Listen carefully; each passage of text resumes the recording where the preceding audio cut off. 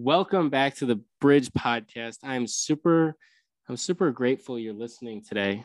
And I just want to sit down, let my gratitudes sink in for everyone listening, And before we get into today's guest, and I'm going to give her a quick intro, I'm going to say the quote of the day, and it comes from one of my favorite books, Stillness is the Key by Ryan Holiday. And it says, you should sit in meditation for 20 minutes every day, unless you're too busy. Then you should sit for an hour. And that's one of my favorite quotes. And I think it will resonate and pop up in this conversation today. And today's guest is Aileen Ramirez. And I'm so glad so proud of myself for pronouncing it right on the first try. Usually it takes me a couple tries, but I'm going to have her introduce herself, and then we'll go from there. So Aileen, thank you so much for being on the podcast. Of course. Thank you so much for having me. You got me on a good day. Literally, I feel like there's love and gratitude running through every cell of my body. So feeling extra grateful this Monday. I love it. So tell me a little bit about who you are and what you do and all that good stuff. Sure. So I am the creator of the business Unearthed. Unearthed was just started this year. Ideally, it is, if I had to put it in one word, it's like a wellness company. And we focus on showing you, or offering rather, the services or modalities that you can use to integrate plant medicines. So you can view it in two ways. Like some people will use breathwork, yoga, meditation, all of that to integrate their plant medicine realizations. Or you could view it from the other aspect of if you're trying to start a healing journey or a spiritual journey, what are the most common or the best modalities to use? I'm gonna, offer up breath work, yoga, reiki, space cleansing, and that stuff. So before that, I was a yoga instructor, and I guess before yoga instructor, I was a kid actress. So have always sort of been in this. Definitely, like, my gift is having to do with like the heart and the throat chakra.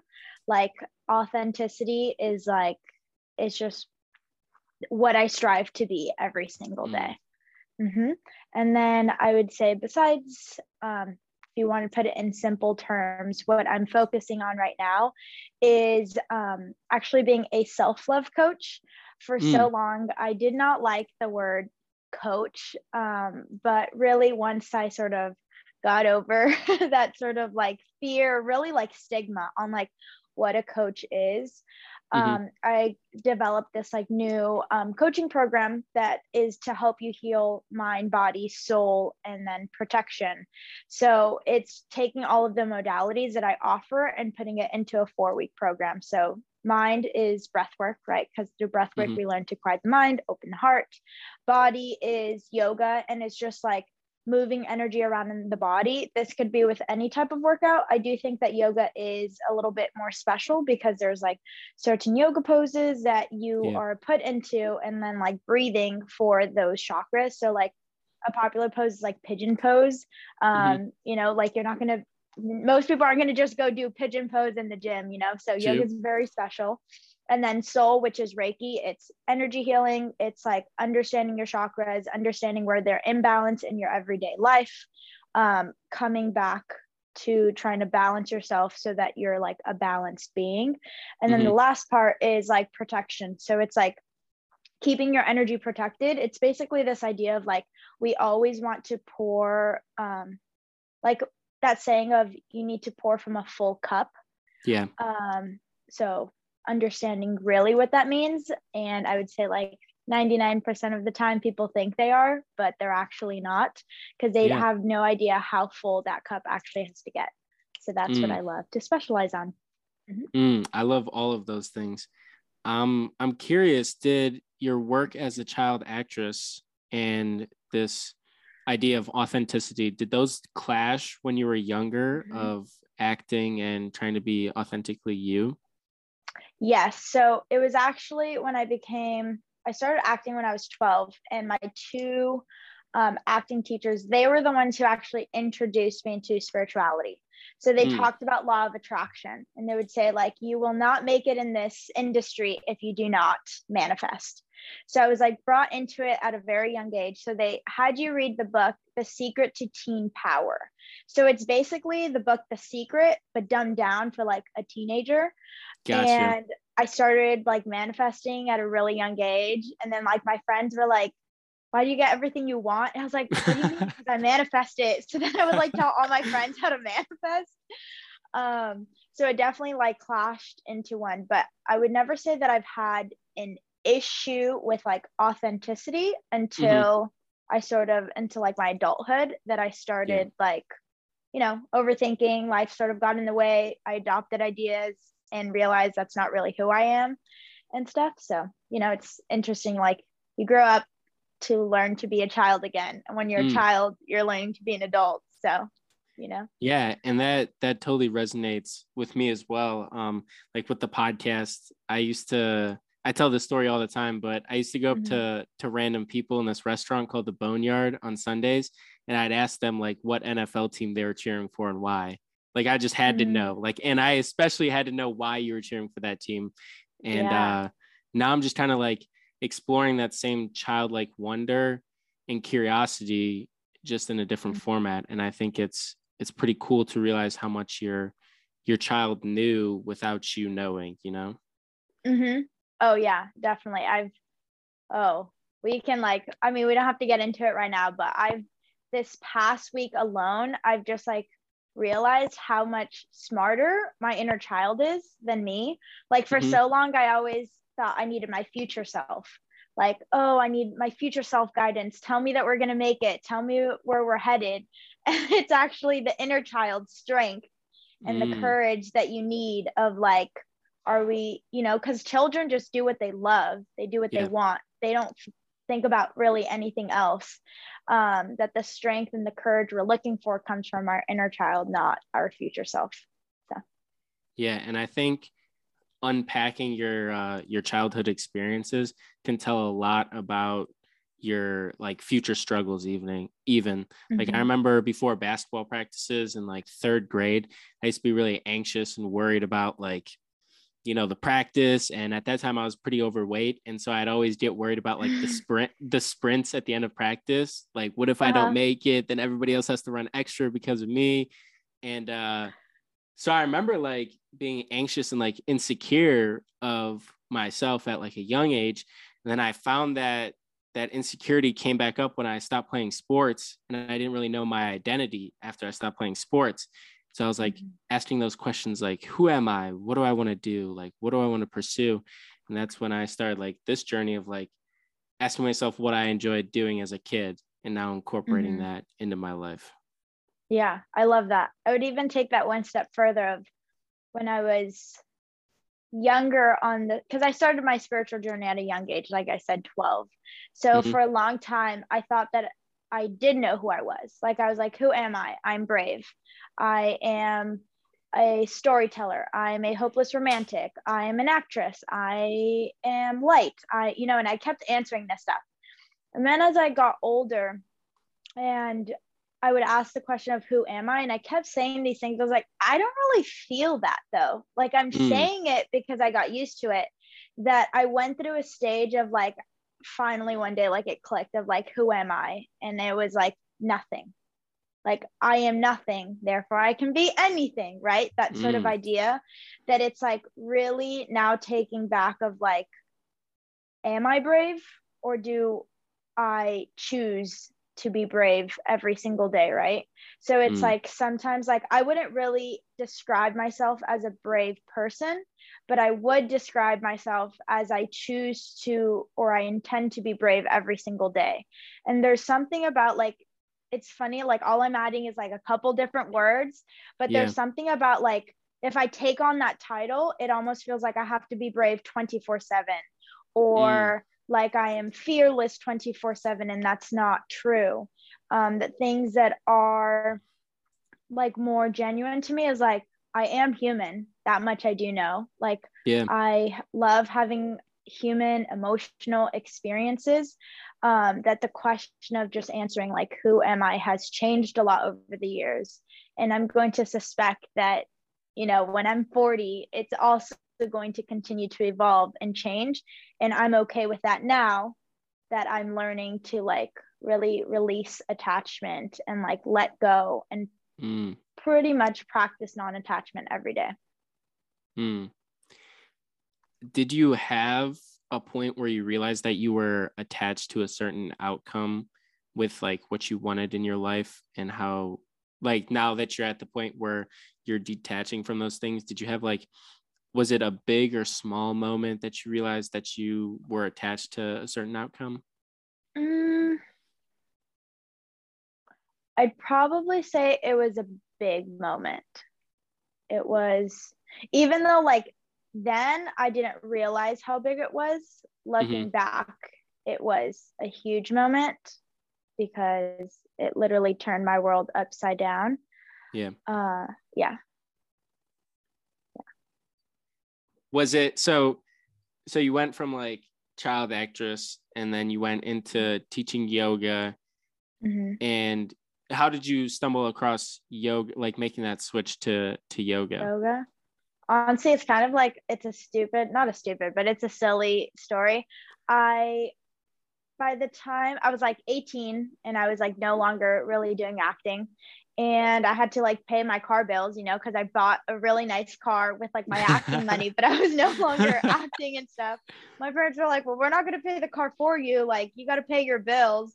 So then I started like getting part-time jobs, right, at like random places, like a food, like Chop Stop was one of them. That was like when I was like younger though. And then just like retail, and I like didn't like it. Like, I hated it. So then my best friend at the time, she was getting her yoga certificate when she was like, I think she got it when she was 16. Yeah. Like her mom's awesome. Like, brought her into yoga at a young age. And I just remember thinking to myself of like, well, if I'm going to have a part-time job, I just want to be a yoga instructor. And I think I had done like yoga, like maybe for a month before I started to do the teacher training. I was like, okay, I'm like doing this. So I actually decided to, I know it's like, so like, really? You decided to be a yoga instructor before you actually did yoga? But it was the actual yoga teacher training that really made me fall in love with the practice. Yeah.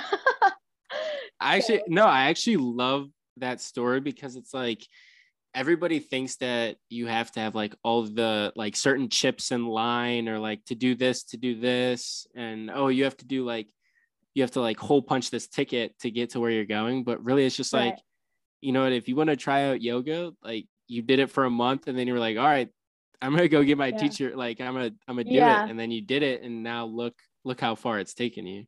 Oh yeah, definitely. I know. I feel like also a lot of people expect some like grand story, like I had been doing yoga for years and it changed my life. I was like, nope. It's like nothing like that. But the main thing that yoga actually changed about me is the way I was speaking to myself. Because so I started with yoga sculpt, which isn't really yoga. It's like 15 minutes yoga and the rest is just like sculpting with like weights and stuff. So anyway, there's like a lot of push-ups and cardio and glutes and stuff, so if it was like me and like my friends or like my cousins, you'd be like, come on, like don't give up, like you got this. And they're like, oh, you can't say that in like the studio, you have to say things like in a positive outlook, so you'd have to say like you're stronger than you think. It really like, there's no way that you can change that about yourself and not take it outside of the yoga classroom. Like it would be really difficult. That I just started like hearing myself of like, wow, I'm actually like really negative. And like, just because I would say it as a joke of like, oh, Aileen, you don't look good today, like you look kind of ugly, like I would think that I'm like, no need to get sad over it, like just I'm being honest with myself. And I was like, no, like you really genuinely should not view yourself that way. And then it just like in a weird way kind of became awkward to then be aware of like how others speak to themselves. I was like, wow, they really should not, like it's just such a common thing of like, we badge ourselves for what we're not good at, right? Instead of like focusing on the positive. Like no one ever, if you ask someone like how they're doing, they'll like, at least I'm not going to speak for you, I would say in my life, And the people I was surrounding myself with in my family members and some of my friends, like they would be seen as like a positive person, quote unquote. Mm-hmm. But if you ask them like how they're doing, they'll focus on the bad of like, well, I'm going through this breakup. Me and this friend got in this fight. And I was like, I didn't ask like the drama in your life. Like I asked how you were doing. Mm-hmm. So yeah, just beginning to make that change. And when you make a change like that, naturally you start to surround yourself with a different group of people. So. Yeah. And your words definitely matter a lot. And even the like, the progression of your thoughts become your words become your habits, or yeah, like habits or actions. Mm-hmm. Thoughts become words become actions become habits. Okay. I think that's how it goes. It's Yeah, something I like think that. you're right. Yeah. But I remember so my godmother, she left her corporate job at KeyBank after like 30 years, became a yoga instructor and life coach. She took me on to help like coach me of like where I wanted to go to college. And it turned into like way more than I could ever imagine. And she introduced me to like Dr. Joe Dispenza and all that stuff with like the power of your mind. And I think it's so true. And I think that sometimes we even we manifest small and cut ourselves short of like the things that we're actually capable of doing in life. Yep. And all normally due to fear. Like we play small. So. Yeah. Yeah. Is there, so on a typical day for you, what does that look like? Or is it is it different every day? It is different every day, but I also, so I don't know if you know, but I took we're on like month 8 now, 8 months off. I just quit my 9 to 5 job. So what I do is like just focus on healing. Yeah.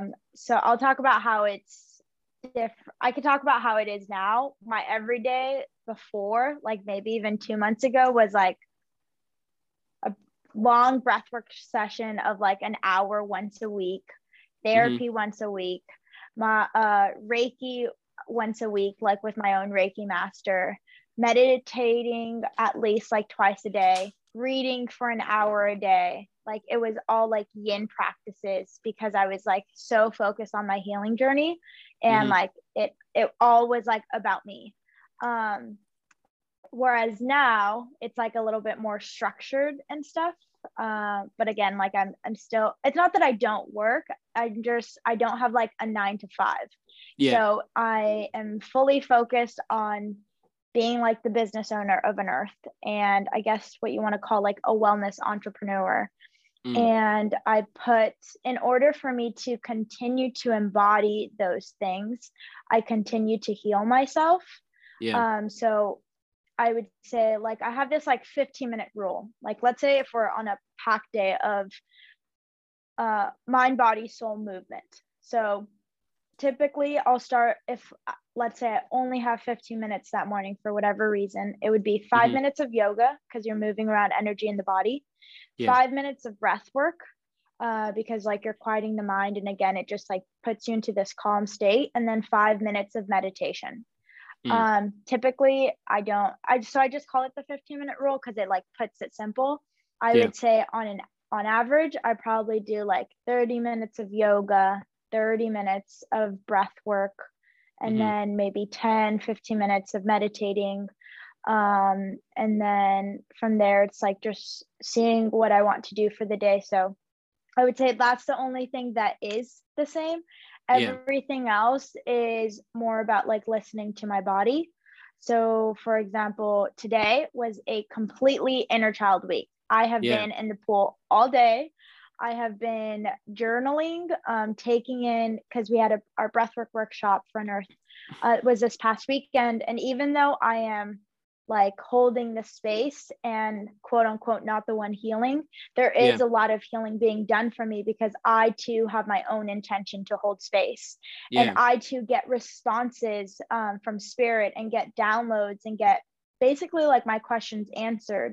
So a Mm. big part that I'm working on right now is the receiving aspect. It's normally really uncomfortable for me when people like compliment like my work or me and Mike's, my partner, like the way we hold space together. It is really magical, I won't Yeah. say, but when people comment on it and like say that it is, I'm like, okay, cool, like we don't need to talk about this, like, you know, like Uh-huh. I don't, you know, it's for some reason it's uncomfortable for me. So this past couple of weeks I've been focusing on just like receiving it and Yeah. being like grateful that I am receiving it.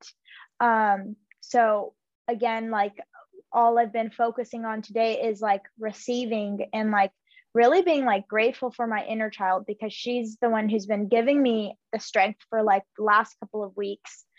um you know, so again, like I even went on social media, like I'm not really, like I haven't been on social media at all today, but besides to post like taking the entire day off just to like fully integrate like how magical this past weekend was. I did a Mm. couple things, like I need to send out their integration email to like, so that they have like the tools on like what's next step after breath work and stuff. So I did a couple of that that's like going to be ready to go for tonight, so when I send it out. But Yeah. really I've just been in the pool journaling. I did breath work outside, it was beautiful. I meditated outside. You know, and it's because the person who needs recognition right now is my inner child. Mm. Yeah, so I love that. And I think it's amazing that you can you can be on your own like healing journey and mm-hmm. also help heal others with their journey. Mm-hmm. And it reminded me of a young Pueblo quote, I Mm-hmm. think, and he talks about how it's more so in the sense of relationships, but you don't have to be completely healed to like put yourself in a vulnerable position to be in a relationship. And I think that a lot of us are caught up in this mindset, especially after like a breakup or something, that we can't fully like be with someone else without fully being healed. But I think that like being understanding that your healing journey is something that is ongoing for forever kind of, and there's no end destination. Yeah, exactly. I 100% agree, and it really does come back to that non-attachment. I think the reason people say like, oh, you can't be in a relationship because you're not healed, comes from this idea that they think the person they're with is the person they're meant to be with for the rest of this lifetime, like Yeah. their life partner. And sometimes it is a hard truth that they just came into your life to rock your shit up for a year, and then so that you can lose yourself for a year, be like, holy shit, like what happened? And Uh-huh. it's like you should be thanking your spirit guides. They did all of that for you so that you'll get on this like healing journey. um and you know, it, I don't know, it's like different every time. I definitely think the more healed you are, um the most like aligned partner that will come into your life. Mm. And when Mike came into my life, it was definitely in that trajectory of I thought I was healed. And then I really saw when I started doing plant medicine work how unhealed I was. I was like, Mm. wow. And for so long I would question, I was like, how did I manifest him? Like, why did he come into my life now? Like, is this like supposed to be right and stuff? And the truth is like, who, I don't know if he did not come into my life, I don't know if I would be where I'm at today, because Mm. he's really helped me to embody who I am. And he is the first person I've ever been in a healthy relationship. And for so long, I used to always think, like, when I find the right one, it's going to be easy. It's going to be the easiest relationship ever. Mm. And if I'm being honest, it is actually the most difficult relationship I've ever been in, because there is no room to be toxic. Like in a toxic relationship, you just push that person away, you break up with them as many times as you want, you really don't care about them. Like, you know, it's almost like you're like a narcissist in a weird Yeah. way. But with a healthy relationship, they like set their boundaries, they communicate their needs and their wants. So then when I don't do that because I have no idea how to do that, it really like, it raises the bar of like, this is where you have to meet me because, and then there's times where like I'll try to self-sabotage and be like, well, maybe like we're not supposed to be together. And then I have to almost like remind myself of like the strength that I see in him is the same strength that he sees in me. That's the only way that we could have manifested each other. And vice versa. When I would be like in toxic relationships, it would be because I'm like the fixer. And I liked to be, before I met Mike, I liked to be with people who I needed to fix. And in that, like in my last relationship, he was diagnosed depressed. He was very like the most depressed person I've ever met. And I remember, because I was like spiritual at the time, I was like, how did I manifest this person? Like, what's going on? That at the end of the relationship, I saw that the same depression that he has is the equivalent that's in me. I'm just not diagnosed with it, and I'm just better at hiding it. But I had the exact same depression that I was like almost just not looking at for years. And I got so good at convincing people that I'm like happy all the time, so much so that it like became my identity. So now I see relationships in that way, like even with my friendships, like what is it in me that is also in them that's attracting us to be together, you know? And you begin to see like from that perspective of like who is meant to be in your life and who you can let go of. So I'll give like a simple example. I realized in myself that I was not taking action behind my words. Like I would have an idea and I would talk about it with people. I'd be so excited. And then that was it. Like that's where I would stop. And I was like, you know, doing my healing, doing my breath work, doing my meditation. I realized that the people I surround myself with are that same way. They'll have a business idea or they'll have any idea, talk about it, and then just not do anything about it. So I started thinking to myself, like, what am I doing talking to someone about me trying to take action behind something I'm struggling with if they themselves do the same? That I began to not tell those friends my ideas. I began to not brainstorm with them or confide in them.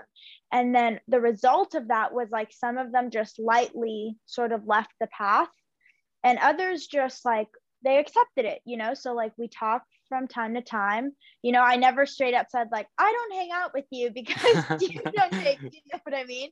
It was nothing like that.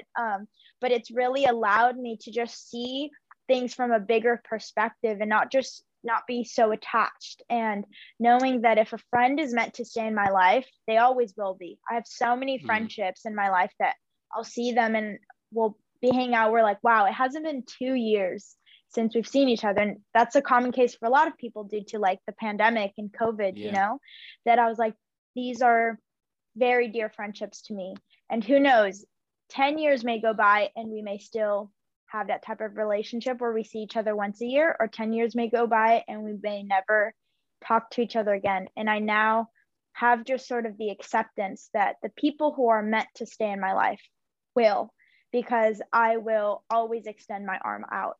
But I no longer will be chasing after them, forcing them to take my hand. So that was I always gone. I'm so sorry. I always go on these long tangents. I was like, oh, but this idea. Oh, and here.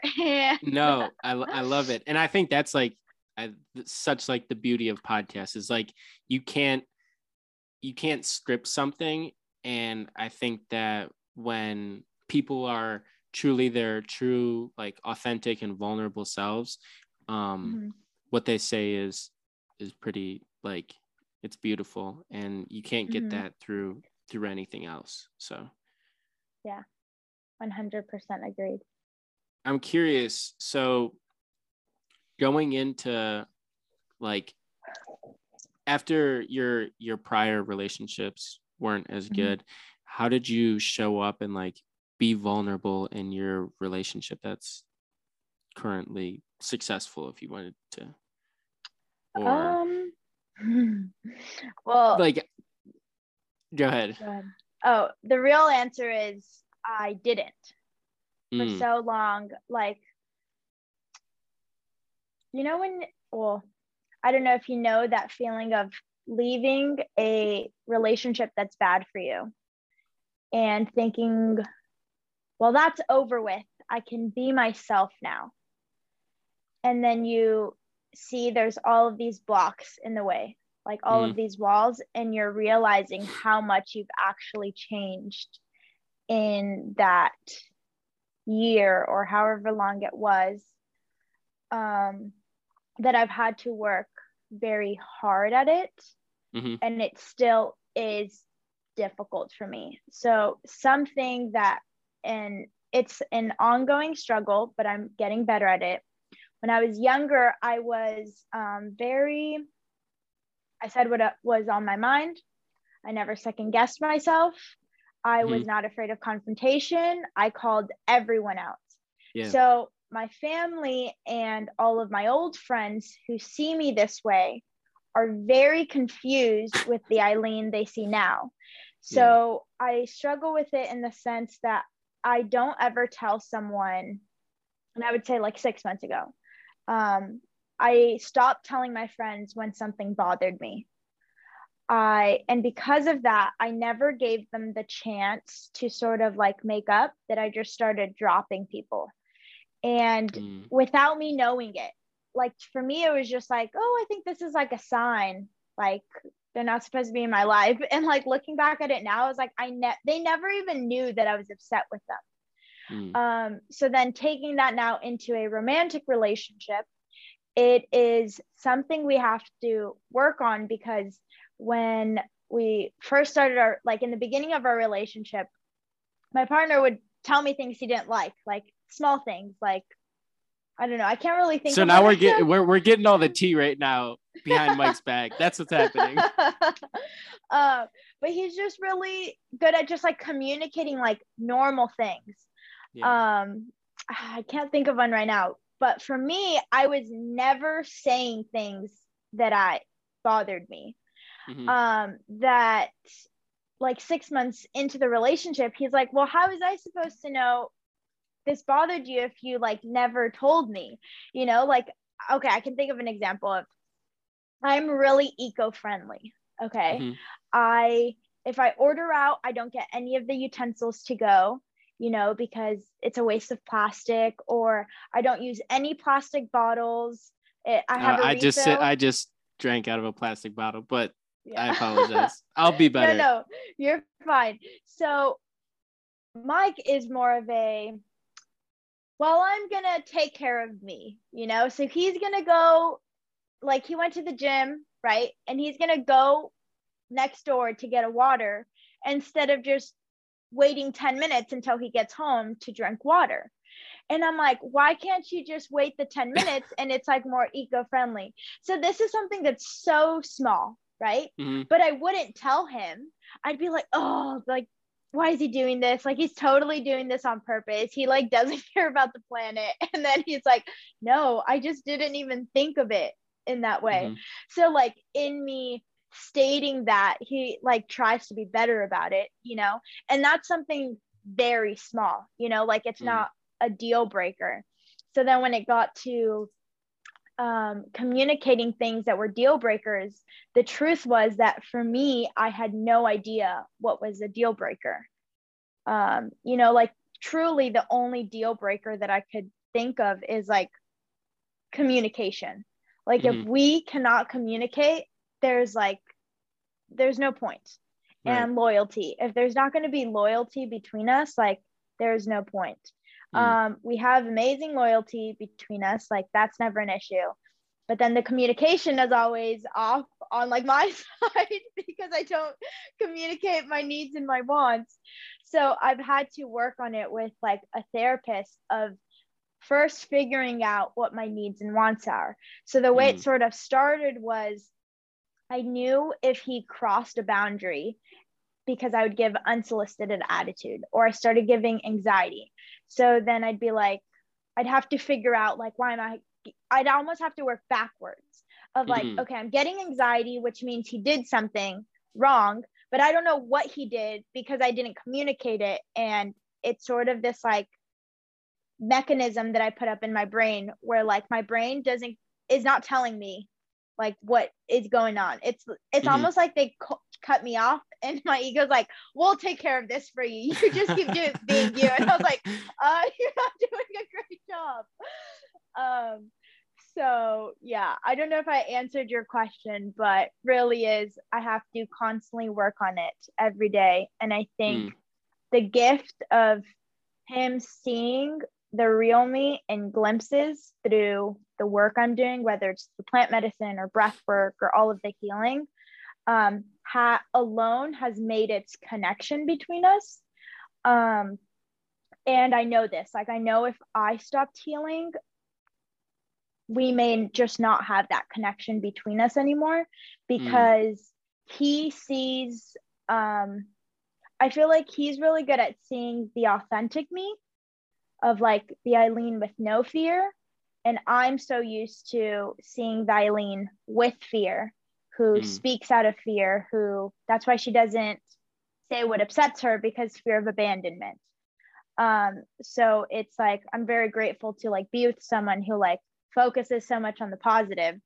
That I think my homework is to like almost come back to that Aileen, because I knew for so many years I was her, like, if anything, maybe too much of an optimist, that I had to become a pessimist so that I could find my balanced being state.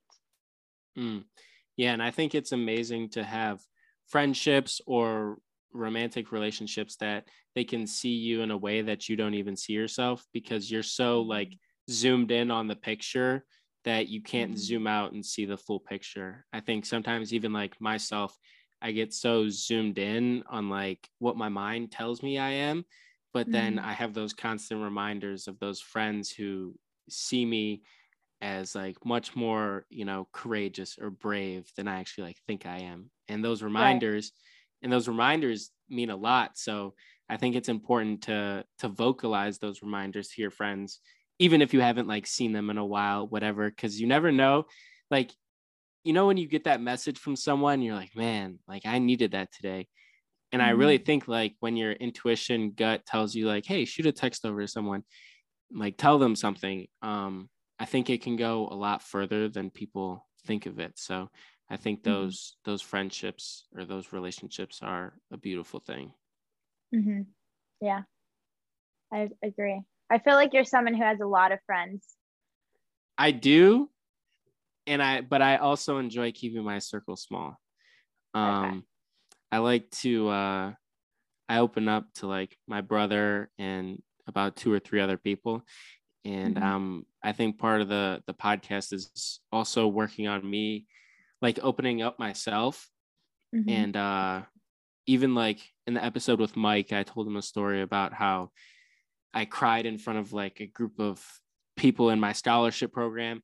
And I think I'm becoming more comfortable in like my authentic self of like actually how I'm feeling and expressing that to people.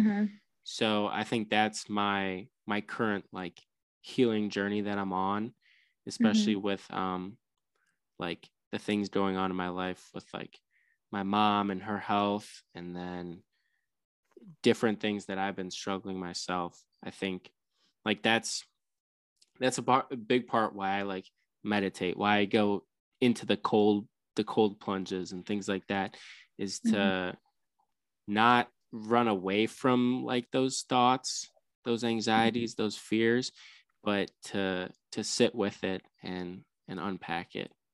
Yeah, I think that's so beautiful. Do you want to know something kind of interesting? I think it's funny. So you're talking about learning to be vulnerable, and like for you being a man and like learning to cry. So in my journey, I've had to learn to do the opposite, but the same thing. So for me, I found that I would cry as protection. So if I cry, then they'll stop yelling at me, right? As a kid. So if we cry, that I started to do that as an adult, that I lost my strength. That it's actually for me, and this is just like for my journey, and like right now, in order for me to be vulnerable is to not necessarily cry, but it's like to allow myself to be seen as a strong person that I really am.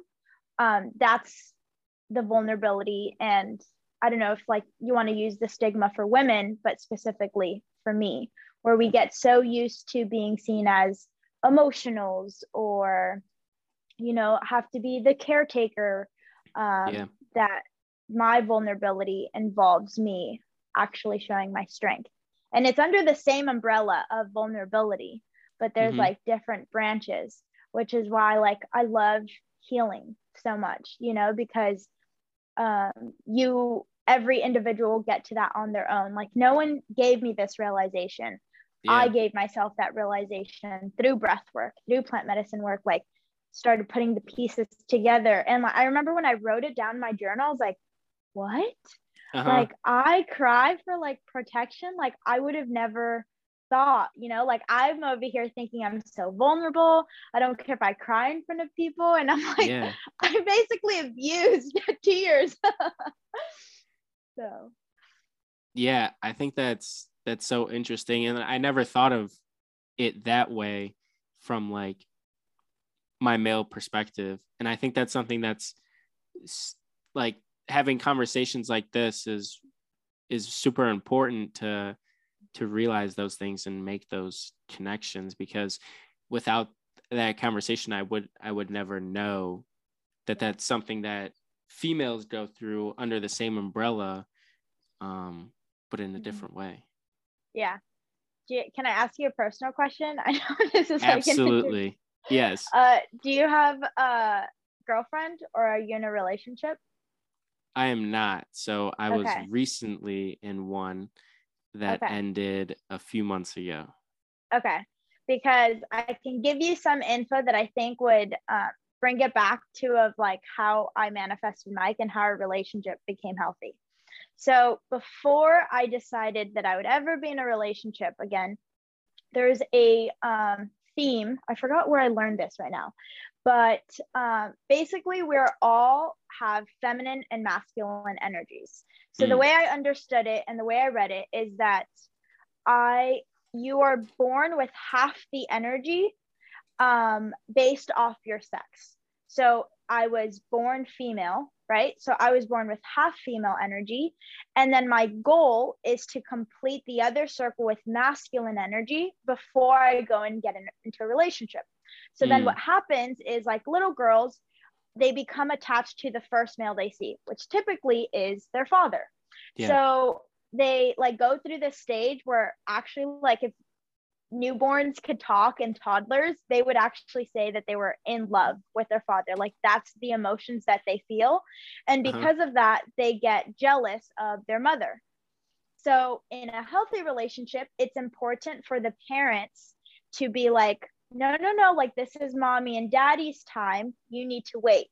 So that's why when girls want their attention from like their dad, they shouldn't get it as soon as they want it. They need to get it when the time's appropriate. So that the child unknowingly, so this is all like what I've read. I was like, okay, this is kind of making sense. So hopefully you can track me. So once the little girl, she completes her entire half of masculine, then she will be ready to mate, meaning that she will find a partner that's aligned and equivalent to her. So majority of us, I would say, like just taking the United States population, like 90% of us don't do that. So that's why so many girls have daddy issues, because they try to find a male that's going to complete that masculine energy for her. So if you complete it for yourself, it's sort of this feeling of like, I'm going to be okay whether or not I have a man, but I know that I can also be like me if I have a man to my side. So with Mike, I was like learning this at the time that I was so like ready to close that circle. So the way I closed it was like, what are like male qualities? They take action behind their words. They're independent. They stand up for themselves. They're strong. They work out. They have power in their voice, right? So I learned to be all of that stuff for myself before I met Mike. So much so that when we first met, I like didn't want to give him a chance. I was like in this really locked, closed mindset that I was like, I have to be single for 4 years because I'm not going to get into another toxic relationship. And the next one, he's going to be it. Right. And then funny enough, when I felt me complete that circle, which was December of 2020, he reached out to me again in January. And that's when I started to be more open to the idea because I completed that circle. That it's when I learned this, I was like, wow, I wish everyone knew about this stuff so that it's knowing. So I think the work that you're doing right now is so important because if a female comes into your life and is like almost like threatened by your vulnerability of like, oh, like if she's like, oh, you're not masculine enough, you know, she's not a good partner for you because she hasn't closed her masculine circle. Right. So if you find another person, so I have my entire feminine masculine closed, and I know that Mike had his, you know, closed when we met, that we are not, instead of completing each other, we are equals to each other. So whenever we lack, I can give him masculinity if he needs it and vice versa. You know? Yeah, I love how you said that. I don't know where I heard it, but like the idea where people say like, oh, he completes me. It's like, no, you're an individual yourself. You're 100% you. But what you said is totally true. And unpacking my childhood experience even more like with attachment is when I was super young, my parents got divorced.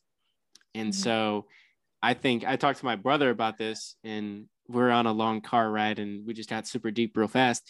And I told him that I think I had like fear of being lonely because of like seeing my parents divorce. And I took that mindset into relationships and then became attached to, you know, like whatever I could like grab onto or at the moment, you know? And I realized that, and again, it's like something that you go through during your childhood that shows up later in your life that you never expected, but it did happen. And so now I'm working on unpacking those childhood experiences of like struggling with like not loneliness, but being okay with the concept of aloneness. And that's something I journaled about a lot, and being okay and comfortable with being alone. So I'll take that one step further. And this is a realization that I got through plant medicine. So sometimes it's a little bit difficult to describe these realizations because I almost feel like they're not meant to be articulated. But I think it was Ram Dass even who began to talk about it, that I was like, okay, I think I understand more what that plant medicine trip was telling me of like, the more alone that you are, the more ability you have to connect to everyone.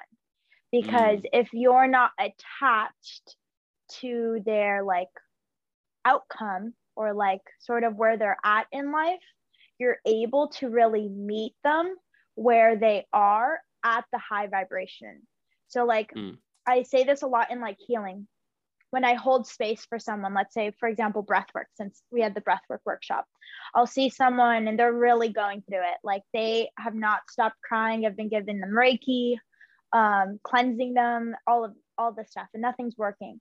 Sometimes I'll just sit in front of them and literally like in my mind saying like, you are loving awareness, you are loving awareness, you are loving awareness. And it's almost like the way I am viewing them is like, they're so beautiful.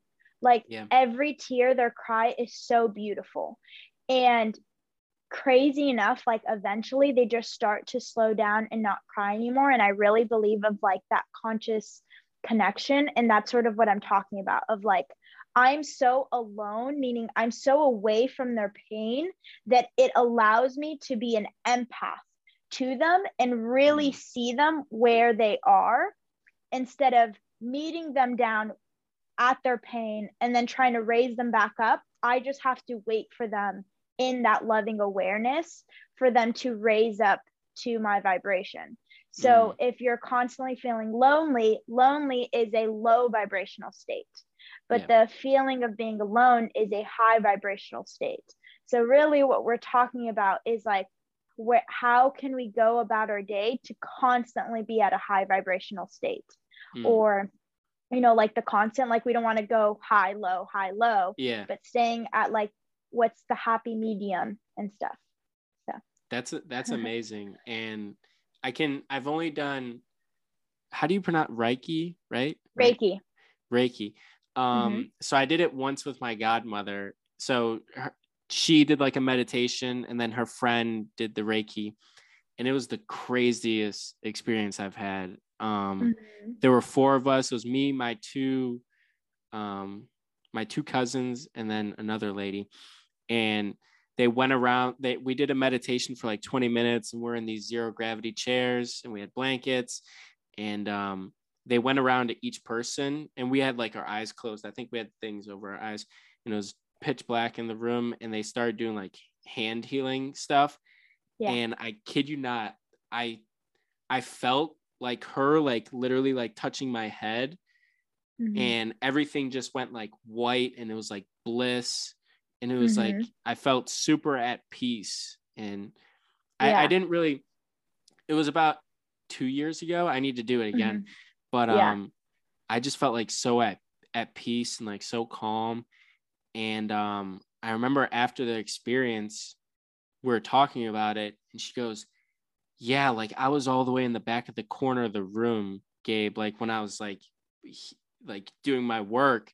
And she was like, you kept on pushing me back or whatever, and I had to like, I was like 20 feet away from you.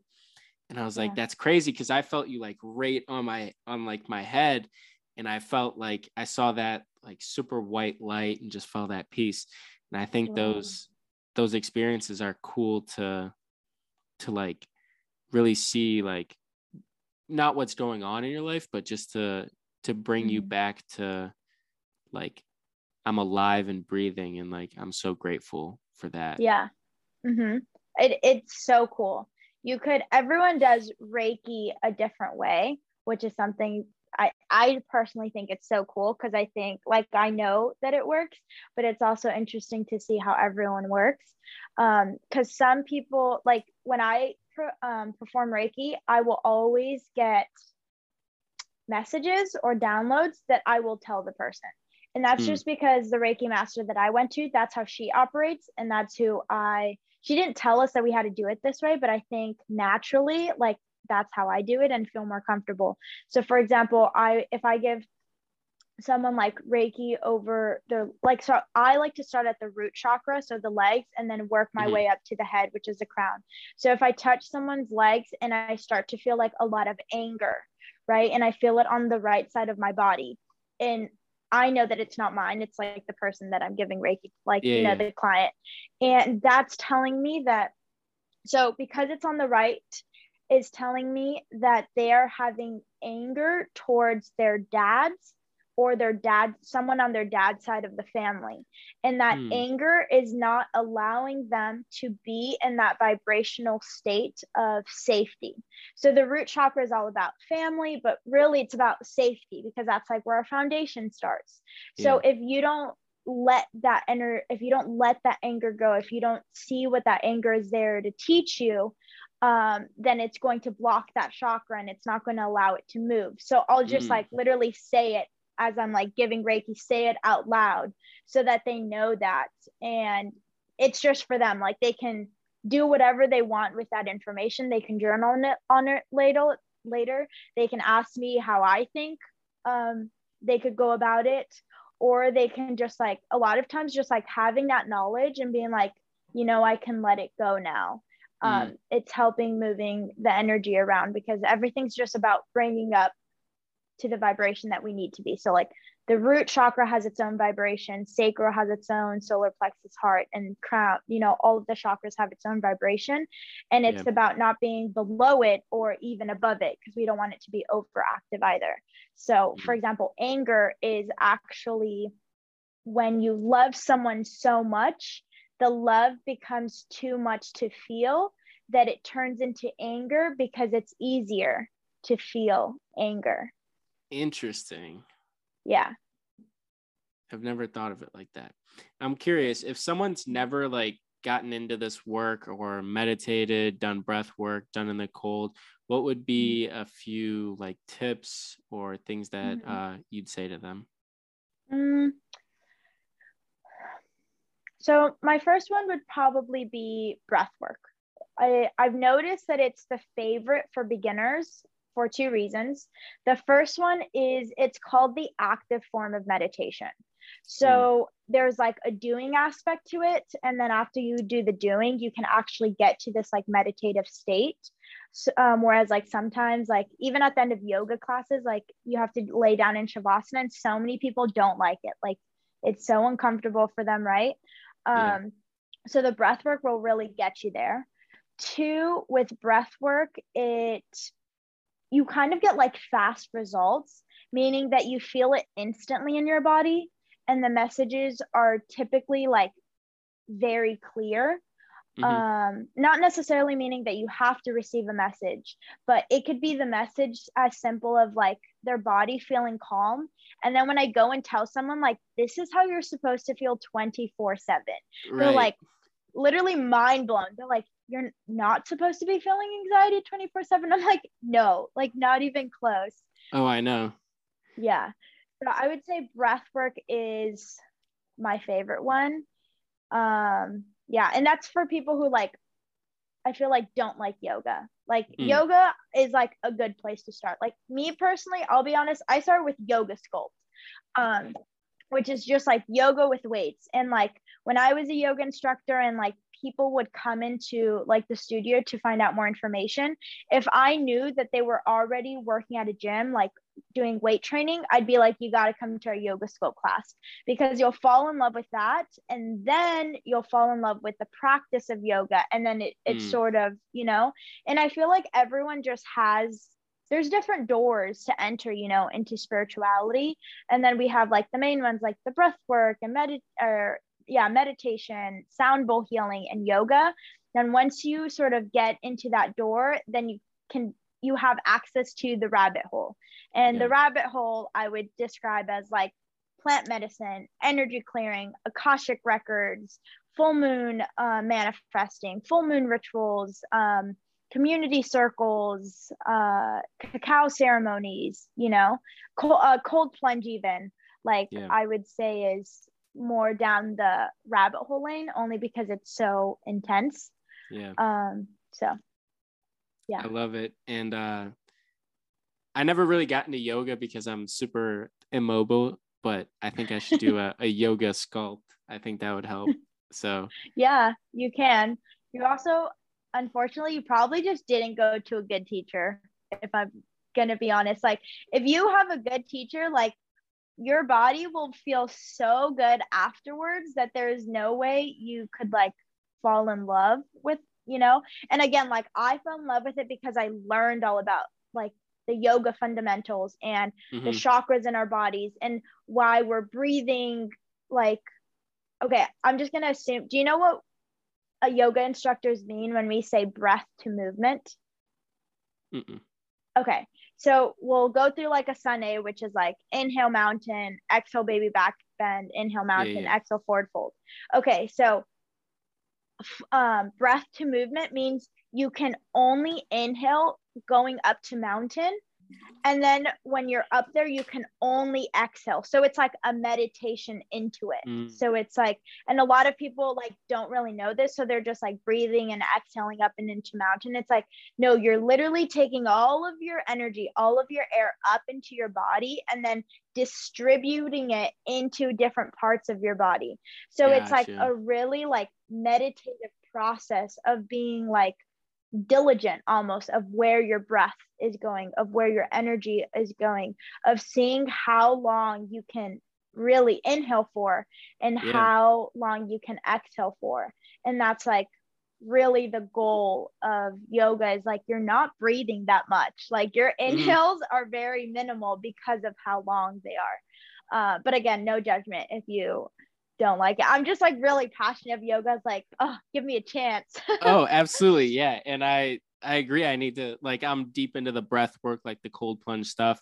And so I'm getting more into like working on my mobility and stuff. Like I go to the gym every day. So But that's also like my sort of like therapy as well for like my mind. And I even caught myself like over this past semester when things were getting rough that I would overtrain my body physically because it helped me mentally, like to work out and things like that. So yeah, but I will be getting into the work soon. Yeah. I want to be conscientious of your time, Aileen, and I really appreciate you coming on. I just want to take this moment before we go into like a last question to honor you for doing the work that you do and for changing the lives that you change. I think it's important to hold space for that. And a lot of people talk the talk, but not a lot of people walk the walk. So I appreciate you and all the work that you're doing. Thank you so much. I really appreciate it. All the kind words. Yeah, of course. And if there's one last thing you could leave the world with, what would you say? And take a few beats on this one, because I don't like rushing people into, like big questions. And I think a lot of people's intuition have a lot of things to say. So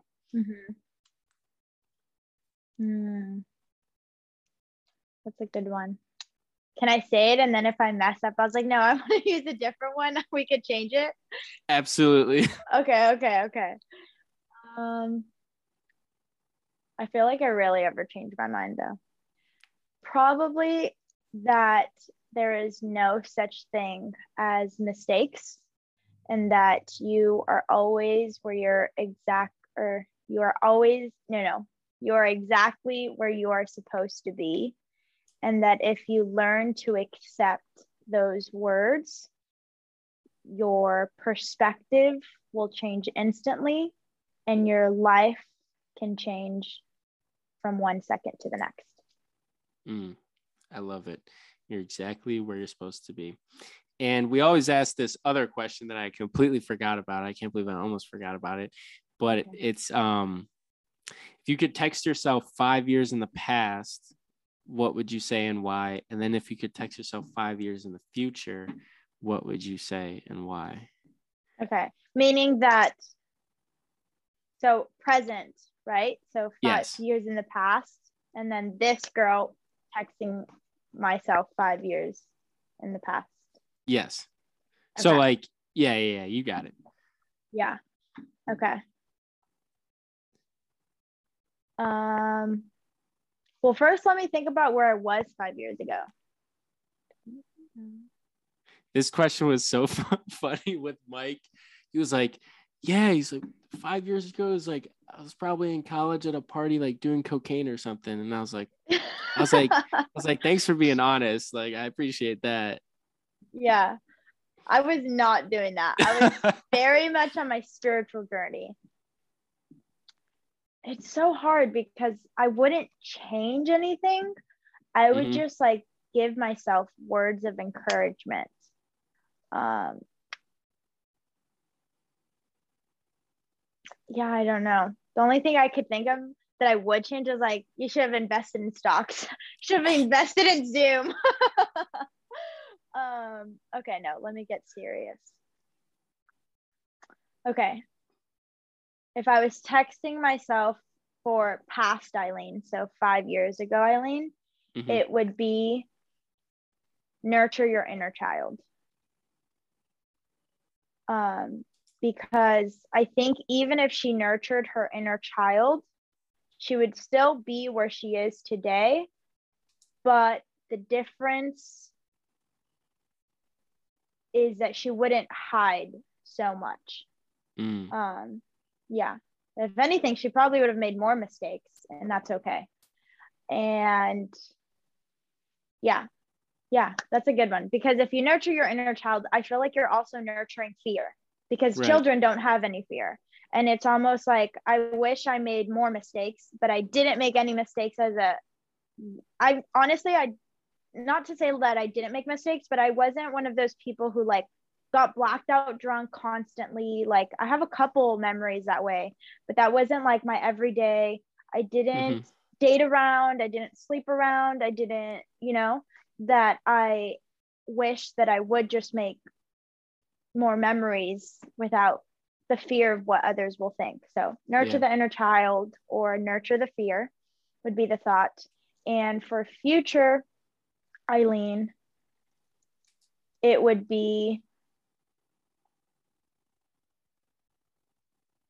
stop being your worst enemy. Yeah. That's deep.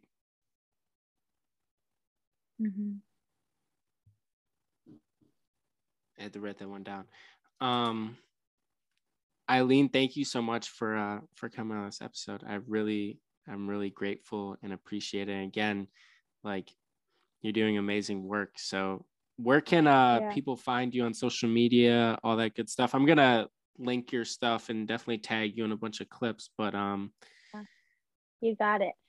Best one is probably Unearthed.la. That's one where I'm like really open. I'll talk about all the weird shit, all the spiritual shit, all the random questions. Like, I appreciate, like, I love this talk. Like, I don't mind if I go down a rabbit hole and be like, you know what, I actually don't believe in that. Let's back up, because it's like, who knows what we're even talking about.